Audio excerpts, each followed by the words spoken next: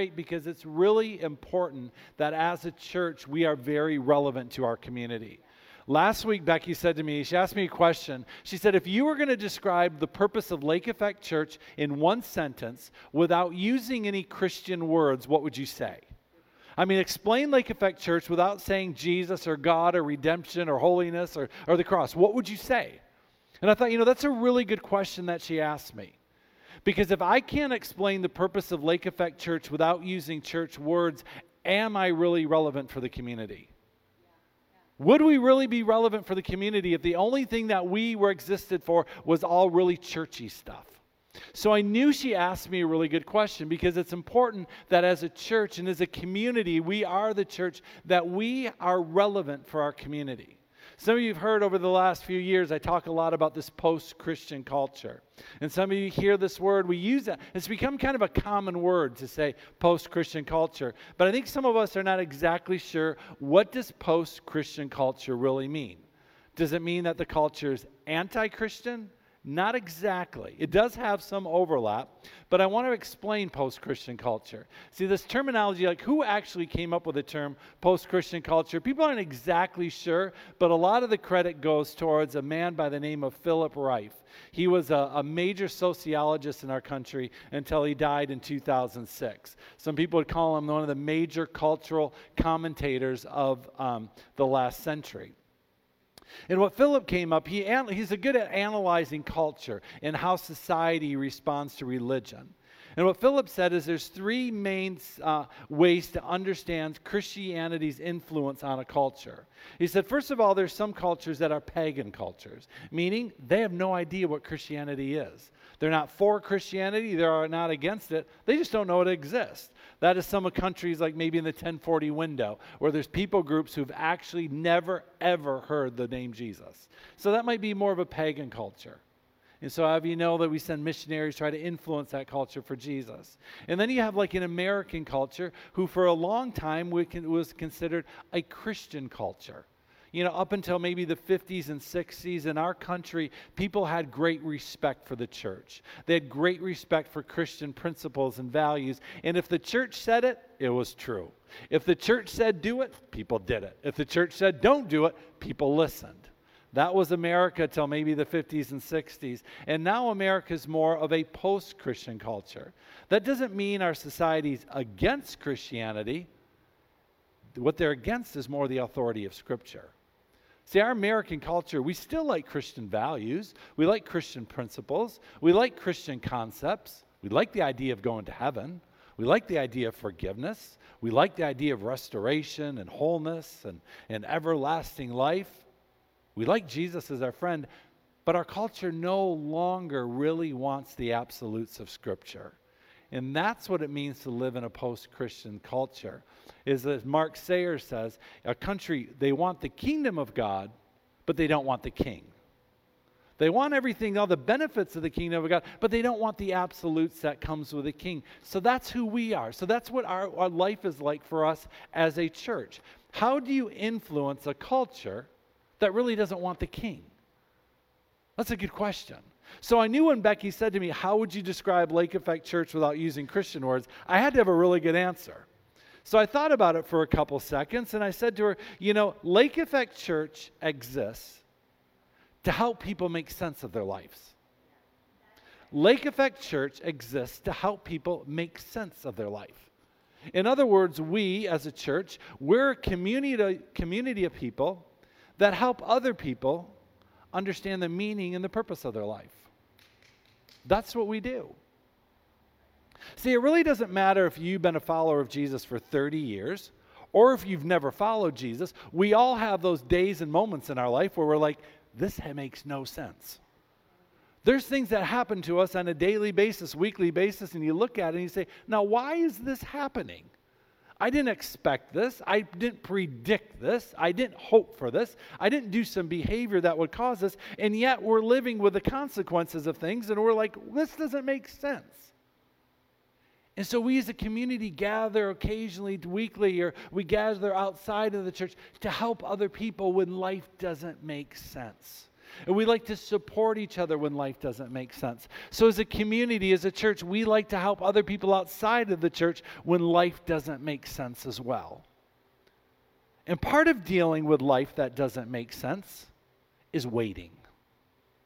We do a lot of waiting. I think if I probably took a survey here, I think everybody would either be waiting for something to happen or waiting for something to stop happening. A lot of us find ourselves waiting. And a lot of us, we really don't like waiting. But we know waiting is a part of life, and actually waiting is very good for us because it helps us to develop patience. And I want to talk about patience today because patience is a fruit of the Holy Spirit. Patience is something that God is trying to make a deep, integral part of our character. But we know patience is difficult. Even King David talked about it. King David talked about those problems that you have in your life. King David referred to them in Psalm 49 as riddles. I like what he said in Psalm 49 verse 4. David said, I listened carefully to many proverbs, and I saw riddles with inspiration from a harp. Isn't that a good word? See, David is saying there's those things that happen in my life that don't make sense. I don't understand them. So what I do is I lean into God and I say, God, would you explain this to me? I lean into his word, into his proverbs. But David also leaned into his harp. David was a musician. He played his harp. I think that gave him comfort. That gave him encouragement. And I think all of us find things to do when we're waiting. And that's what King David did. And we as a community, we support each other when we wait. Well, we're waiting for God, but we're also waiting. We help support each other. And patience is a good thing. We all need patience. We all know we do. See, patience is truly a gift from God. Patience is the ability to stay engaged when life seems difficult and seems complicated. Patience is a gift from God that gives us the ability to wait. But the problem with patience is a fruit of the Holy Spirit. And we know what we know that with fruit, it sometimes takes a while to grow. You don't put an apple seed in the ground and boom, you got an apple. You got to wait. And sometimes we don't like waiting. But if we want to be a proper reflection of Christ, we need to allow that characteristic of patience and waiting develop in our life. I'll be honest with you, when I was preparing this message on patience, I thought, here I am, a pastor, and I don't even have a really good definition of the word patience. I don't really have a good one. See, I think for me, a lot of times, patience means the ability to not do anything stupid while I wait. Patience to me was just the ability to endure while I wait for God to do what I asked him to do or what I told him to do. I think a lot of us, we think of patience as just being nice while we wait and not doing anything too stupid while we wait. And that's a good thing, because we all know if you get too impatient, you can do some really dumb things. But I think often when we look at patience, we think it's worthless, like it's useless. We think of waiting that way. We think of waiting as just a waste of time. I mean, I don't think any of us get to the checkout line at the grocery store and there's 5 carts in front of us and we think, yay, I get to wait for 20 minutes. No, we think of waiting as stupid and non-productive. There's times in the grocery store it does seem a little non-productive and not useful. But the time that we're waiting on God is a whole different thing. The scripture's pretty clear that while you wait for God, he renews your strength. Over and over again, the Bible tells us the benefits of waiting, but to be honest with you, sometimes we really don't like that. I think we're so conditioned in our fast-paced culture to think waiting is bad. Speed is good. But the process of waiting is actually a blessing in itself. It's through the process of waiting that you actually find the transformation. I mean, think about it with pregnancy. You don't go from pregnant to birthing a child. You go through a waiting period of 9 months, and through that 9 months, the promise is actually developing. The promise is actually growing during that 9 months.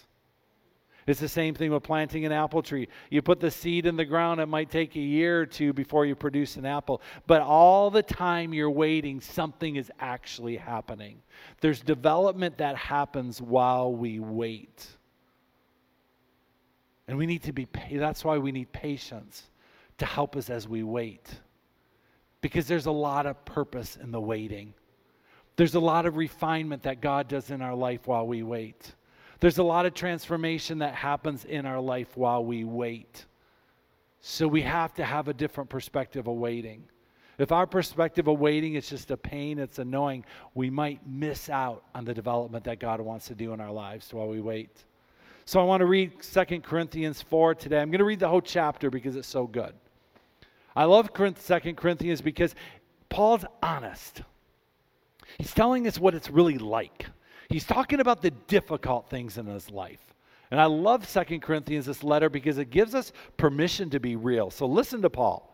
Paul says, therefore, since through God's mercy we have this ministry, therefore we don't lose heart. Rather, we have renounced secret and shameful ways. We do not use deception, nor do we distort the word of God. On the contrary, by setting forth the truth plainly, we commend ourselves to everyone's conscience in the sight of God. And even if our gospel is veiled, it is veiled to those who are perishing. The God of this age has blinded the mind of unbelievers, so that they cannot see the light of the gospel that displays the glory of God, who is the image of God.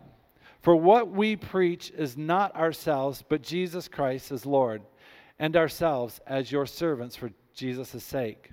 For God, who said, let light shine out of the darkness, made his light shine in our hearts to give us the light of the knowledge of God's glory displayed in the face of Christ. But we have this treasure in jars of clay to show that this all-surpassing power is from God and not from us. We are hard-pressed on every side, but not crushed. Perplexed, but not in despair. Persecuted, but not abandoned. Struck down, but not destroyed. We also carry around in our body the death of Jesus, so that the life of Jesus may also be revealed in our body. For we who are alive are always being given over to death for Jesus' sake, so that his life may also be revealed in our mortal bodies. So then, death is at work in us, but life is at work in you. It is written, I believed, therefore I have spoken. Since we have the same spirit of faith, we also believe and therefore speak. Because we know that the one who raised the Lord Jesus from the dead will also raise us with Jesus and present us with you to himself. All this is for your benefit, so that the grace that is reaching more and more people may cause thanksgiving to overflow to the glory of God. Therefore, we do not lose heart. Though outwardly we are wasting away, yet inwardly we are being renewed day by day. For our light and momentary troubles are achieving for us an eternal glory that far outweighs them all. So we fix our eyes not on what is seen, but on what is unseen, since what is temporary, but what is seen is eternal. I love that chapter. I love the fact that Paul says we're pressed on every side. We're perplexed. We're persecuted, we're struck down, and we suffer. I think a lot of times in church culture we wonder, can we really be that honest? I think a lot of times we feel that way, but we're like, I don't know if I'm supposed to say that. Maybe I'm just supposed to say, this too will pass.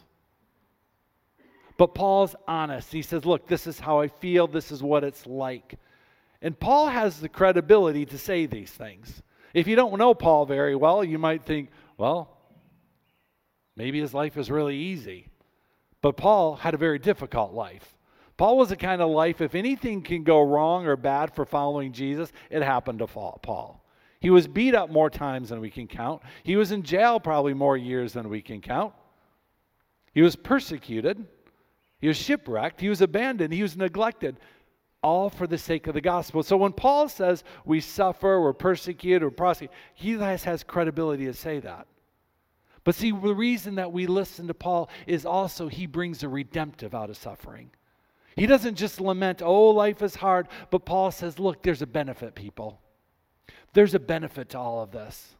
Paul does not end his letter with lament saying this is hard and he's difficult. But Paul says, look, all this hard stuff going on, it's for your benefit. These difficult things in your life, it's for your benefit. All these hard things, Paul is saying, you know what? It's for your benefit. Because it's going to grow more of the character of Christ in you. Paul is saying, and as you grow the more of the character of Christ in you, you are going to be a better witness for Christ. So Paul is saying it's a benefit. And again, that's one of those hard things to admit. Because we would just prefer if you could just read the book. But sometimes you have to go through the hard struggles in your life. So that's why I love the fact that verse 16 through 18, Paul says, therefore, we're not losing heart. Paul says, though outwardly we're wasting away, inwardly we're being renewed day by day. That's your promise. You got a struggle going on, you're being renewed day by day. Life's hard, you're being renewed day by day. Life's difficult, you're being renewed day by day. Promise number one, God's renewing you day by day. And then Paul says, for our light and momentary troubles. First of all, you think light and momentary, Paul, really just say that? Because my troubles don't seem light and momentary. But Paul's not being insensitive. Paul's encouraging us to compare them to the eternal glory that we're going to receive. Paul's not discounting the troubles in your life. He didn't call your troubles light and momentary. He said your troubles are light and momentary compared to the eternal good that God's going to bring out of them. Paul's asking you to do a little accounting here. Paul's saying, I want you to make two lists. On one list, I want you to write down every hard thing that's happened in your life. Write down the things that have hurt you, that have harmed you, the things that have perplexed you. Write down the persecution. Write down the rumors that people have said about you. Write down how your finances suffered, maybe your job has suffered. Write down every hard thing that has happened in your life. And Paul says that those are light compared to the eternal glory you're going to receive. See, glory is an interesting word. Glory means heaviness. Paul is saying those two lists, it's like a scale. On one side, you put your hard things. On the other side, you put what God is going to bring out of it. And Paul says you weigh the two. What's going to weigh more? All the good that God's going to bring out of it. That's what Paul's instruction is to do. Saying on that one side, you write down all the hard things in your life. On the other side, you think of all the good things that God's going to bring out of it. That's kind of a blank list because you're not really sure what God's going to do out of it. Some of us don't know. I don't know how God's going to restore or reuse me in the future. I don't exactly know. We have some good ideas from the biblical promises. But that's what Paul's encouraging us to do. He says, look, your eternity is going to be way better off than any of the struggles you experience. But not just your eternity, what God's going to do in your life right now when he's restoring you day by day. That's Paul's encouragement. Don't just focus on the hard things. Start thinking about what God's going to bring out of all the hard things in your life. That's Paul's instruction. He's saying this side of the list, the eternal things, that's heavy. That's really, really heavy what God's going to do. These little hard things in your life, that's hard. It's difficult. But it's light in comparison. So Paul's encouraging us all. Focus on what God's going to do out of it. I remember John Mark Comer brought this up. I was listening to a podcast, and some of you probably remember, back in the 80s and 90s, we used to say a lot, a person so heavenly minded they have no earthly good. It was kind of, I think, in the 80s and 90s, our ways to say to people, you're taking Jesus a little too serious. So they would say this little saying, so heavenly minded, you do no earthly good. Meaning you're so focused on Jesus that you're not focused on anything on the earth. Y'all remember that? Did y'all hear that back in the 80s and the 90s a lot? That's crazy advice. But I think right now you could say, we are so earthly minded, we do no heavenly good. I think sometimes we are so earthly minded, focusing on that list of hard things, that we don't even think of what Jesus could do out of all that trouble.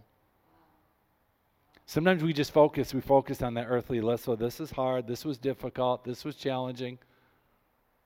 We got to remember, what's God going to do out of it? How's God going to transform you? How's God going to renew you? How's going to God use you? That's what Paul's saying that we have to do. Our troubles are light and momentary in comparison to what God wants to do in our life. That's the reality that we have to live with. But see, for most of us, we don't compare the hard things to the eternal things. We compare our hard list to other people's list. We'll a lot of times say, this is hard in my life. That person has it a whole lot easier. How come that person has a better job? How come that person's kids? How come that person's spouse? How come that person's career? Usually we compare our hard list to other people's list instead of comparing them to what God wants to bring in our life. That's not helpful. That just leads to discouragement or actually delusion. If you just compare what you're going through to other people's lists. Paul doesn't say do that. He doesn't say, compare your hardships to Lori's hardship. No. He says compare them to what God wants to do in your life. Problems, light. The future, that's heavy. That's why we're not hopeless. That's why we don't lose despair. That's why we don't give up. That's why we don't throw in the towel. Because the future's heavy. That's a promise. God promised it. He promised it, it's going to happen. Paul told us to count on that. It's going to happen. Your hard list is nothing compared to what God wants to do in your life. Not just in heaven, but even now as he restores you. And see, because that's God's promise, he has to do it. That's why he gives us patience to wait. Because if we don't have the patience, we might run off in circles someplace else. I think one of the characters in the Bible that I love the most, who had patience to wait, is Simeon. Some of you know the Christmas story in Luke 2. By the time we get to verse 25 and 26, got the tree up and did the Jesus stuff, we forget about Simeon. But Simeon's this old man who's in the Christmas story. And at some point in his life, God promised Simeon, he said, look, you're not going to die until the Messiah is born. So we don't know if God made that promise to Simeon when he was 12 years old or when he was 80 years old. We don't know. Most people kind of think Simeon had held on to that promise for quite a long time. But he had to wait. And where did Simeon wait? He waited in the temple. He waited in the presence of God. Because he had received a promise that someday this Messiah would come. Someday this Savior would come. And he would bring comfort. And all the Israelites, they wanted that. They wanted comfort. Their lives were hard. Their life was uneasy. It wasn't easy being a faithful Jewish person living in the Roman Empire. Their list of light and momentary was probably a lot harder than ours.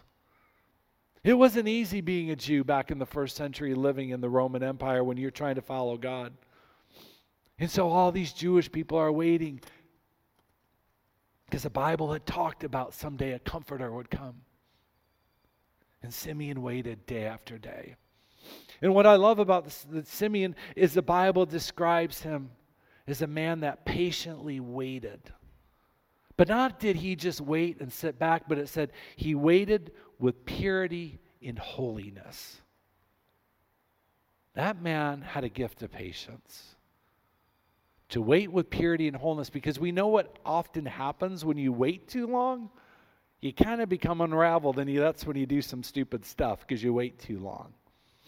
But Simeon had the gift of patience, so he could wait a long time. So I think sometimes when we're waiting,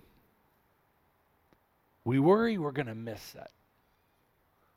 Sometimes when you wait so long, you think, did I miss it? Did it happen to me and I miss it? I think that's what we hate about waiting in line for 20 minute at Myers. You're like, what am I missing? I have to be missing out on something. You're like, you don't have to be anywhere, really, this 20 minutes. But no, we're so wired to think, I missed it. I could have got home earlier. I could have got home and did something, or missing it. But see, this what I love about the story of Simeon is Luke 2, verse 27. It says, that day, the Spirit led him into the temple. Simeon was waiting for Jesus. Year after year, he would go and he'd wait for Jesus. And at the right time, on the day that his promise was to be fulfilled, the scripture says, the Spirit led him into the temple. That's what God does for us while we wait on him. He leads us to where we need to be to see our promise to be fulfilled. That's the goodness of God. Other translations will say it, for the reason of the promise of God, the Spirit moved him into the temple courts. So he was there when Jesus arrived. When you wait with patience, you don't miss it. When you wait with patience, you're doing something. You're seeing the promise be fulfilled. And at the right time, the Holy Spirit will lead you right to the promise. That is what God is going to do. That's what patience does. It puts us in the right place at the right time. Patience is more than just waiting.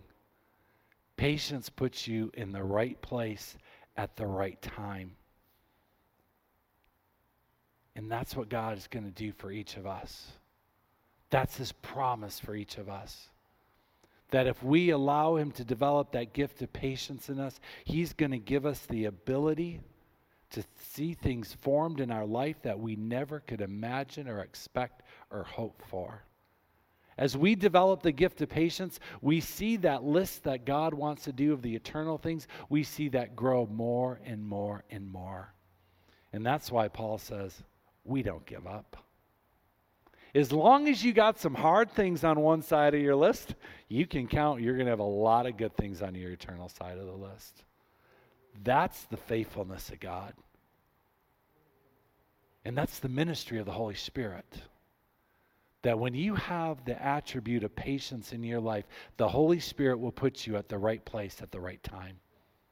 Look at Simeon. Year after year after year, he waited. And at just the right time, God put him in the right place. And what did Simeon say after he saw Jesus and he held the baby? He said something like, my promise has been fulfilled, and now I can die in peace. Just holding that little baby was enough for him to say, the promise in my life has been fulfilled. Simeon didn't see Jesus grow up. He didn't see Jesus do miracles. He didn't see Jesus die on the cross. But holding that little baby was good enough for him. Fortunately for us, we've seen the little baby grow up. We've seen what that baby can do. We've seen the power of that little child. And we see his death and we see his resurrection. If Simeon can wait, how much easier is it for us to wait? I want to close today by taking communion together. I want us to take communion together remembering that we too, you will wait for you, Stu. He doesn't want to miss it. We'll wait for Stu to come back. Isn't that good? He said, I don't want to miss it. So I guess I wait. We'll wait. There, we're waiting. We're all being patient. We're waiting for Stu because we love Stu. So while we wait, we're going to be in the temple and we're going to pray. So I'll pray. And Ted, when I'm done praying and Stu's back, how about you just walk around and you can hand these to people? You can sit down. We don't know how long Stu's going to be. Hopefully he didn't leave. All right, so I'm going to be Simeon and pray. Father, we do thank you that you are such a good God, that you keep track of all the hard things in our life to make sure that we get more glory. What a faithful God you are. What a faithful Father you are to provide for everything we need, to keep track of the hard things in our life, to make sure that we get more good things in our life. And Lord, we just say thank you. Lord, we come here today as a family and a community and say, thank you for being a good, good Father. Thank you for loving us. Thank you for giving us gifts of the Holy Spirit, and thank you for developing the fruit of the Holy Spirit in our life. And Lord, we pray today, Lord, for everyone that's here and online, Lord, that you develop in us a deep, deep ability to wait and to wait patiently. In Jesus' name we pray, amen. All right,